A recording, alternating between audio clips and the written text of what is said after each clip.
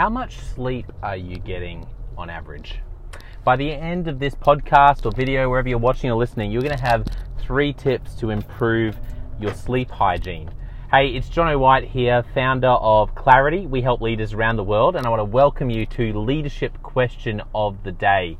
It's great to have you with us, and thank you so much for following, liking, sharing, subscribing. If you haven't done that yet, please do that now. Wherever you're watching or listening, please click that subscribe, follow, like, share button. It helps us help more leaders like you to become the very best you can be. So today I'm asking you about sleep, and I want to ask you, I want you to think about it. How much sleep are you getting on average? And the reason I want to ask you this is I think sleep is severely underrated. You know, when we think of leadership, which is what this podcast is about, we often think strategy, we think team, we think character and humility, we think about getting away with the team. But I remember, for me, when I first came across some materials that really challenged me about sleep, when I read it, and it really shocked me. And the thing that shocked me was this idea that sleep is so important that if they look at the research, when you're a student, you're actually better off sleeping in for an extra couple of hours than waking up a couple of hours early, breaking your sleep and cramming that last little bit. And that to me just shocked me, because when you're a student, whether you're in school or university, you always assume to get the best out of yourself in an exam that you just want to get as much in your head as you can. And I think we do the same as leaders. To get the best out of ourselves as leaders, we just need to have pedal to the metal and just go as hard as we can.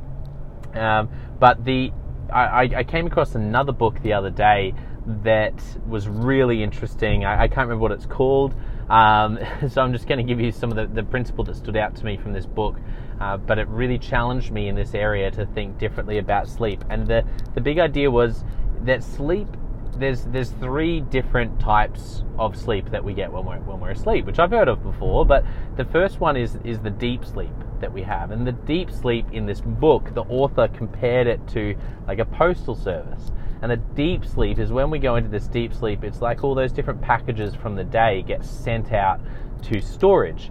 And so if you don't have deep sleep, or you don't get enough deep sleep, the things that have happened through your day, through the week, aren't going to be sorted as well and stored as well. And the author even talked about, sleep deprivation, or just not sleeping as well as we could be, which the author mentioned as 7 to 9 hours of sleep on average.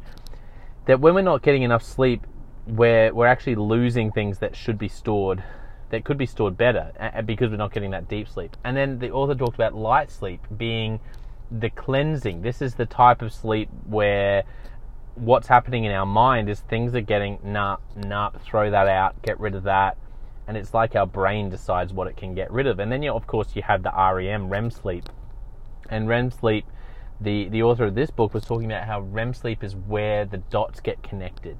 REM sleep is where patterns are found. It's where, okay, that's stored and that's stored, but what if we combine these together? And I love the story that the author mentioned in this book, which was about Paul McCartney waking up and having the whole melody to Yesterday in his head and thinking that someone else had written it, and he must have been just remembering a song he'd heard, because in that REM sleep different patterns had connected and this melody had come out of it, which is really cool when you hear a song that's as beautiful as Yesterday and think, well, sleep played a part in directly in that song being such a wonderful song that's impacted so many people's lives. And so the 3 tips I want to give you when it comes to sleep. The first tip I want to give you is to treat sleep like a deadline. Treat sleep like a deadline. Leaders are great at hitting deadlines. We're great at getting our teams to hit a deadline. We need to get that strategy sorted. We need to get that priority that our leader has asked us to make happen. We need to get it happen by next week. Well, what would happen if you treated sleep like that? Just imagine if at 8 o'clock at night you thought about getting into bed 9 or 10 o'clock so that you might be able to get that 7 to 9 hours of sleep. What if you thought about that with the same level of intensity that you think about getting that strategy, getting that paper, getting that report done for work? Make it a priority.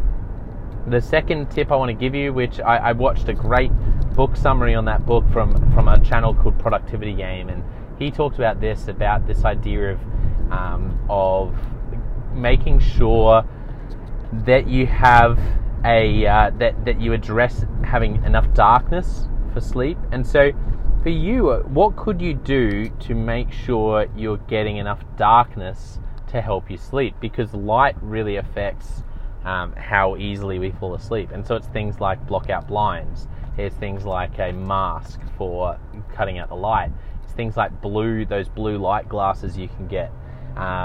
Being practical, by one thing that I do that I'd recommend is, if you're not too tied to physical books, listen to audiobooks, particularly last thing at night, because an audiobook means that you can have complete darkness, close your eyes and listen to the book, and at the same time you're still able to wind down a little bit. That's what I do. I listen to a fantasy book before I go to sleep, because I just love a really good sort of sci-fi fantasy book, and having it as an audiobook means that I'm able to be in complete darkness with my eyes closed while I'm trying to fall asleep.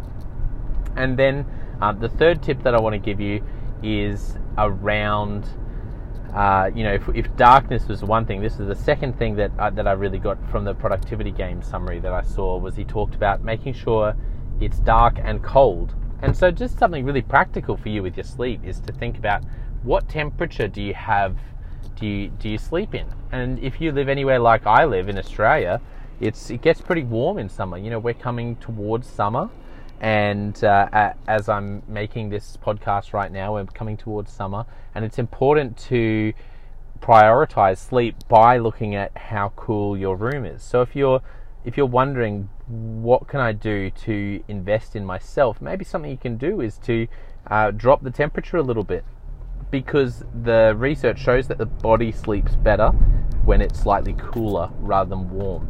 And that's a challenge for us in Australia. It's expensive to get things like air conditioning, but is it something that you should prioritize if you're in a place where it gets warm? Because you know that if your body can be a bit cooler, you'll sleep better, which means you're going to function better, be a better leader, and get better results for your team and for your organization.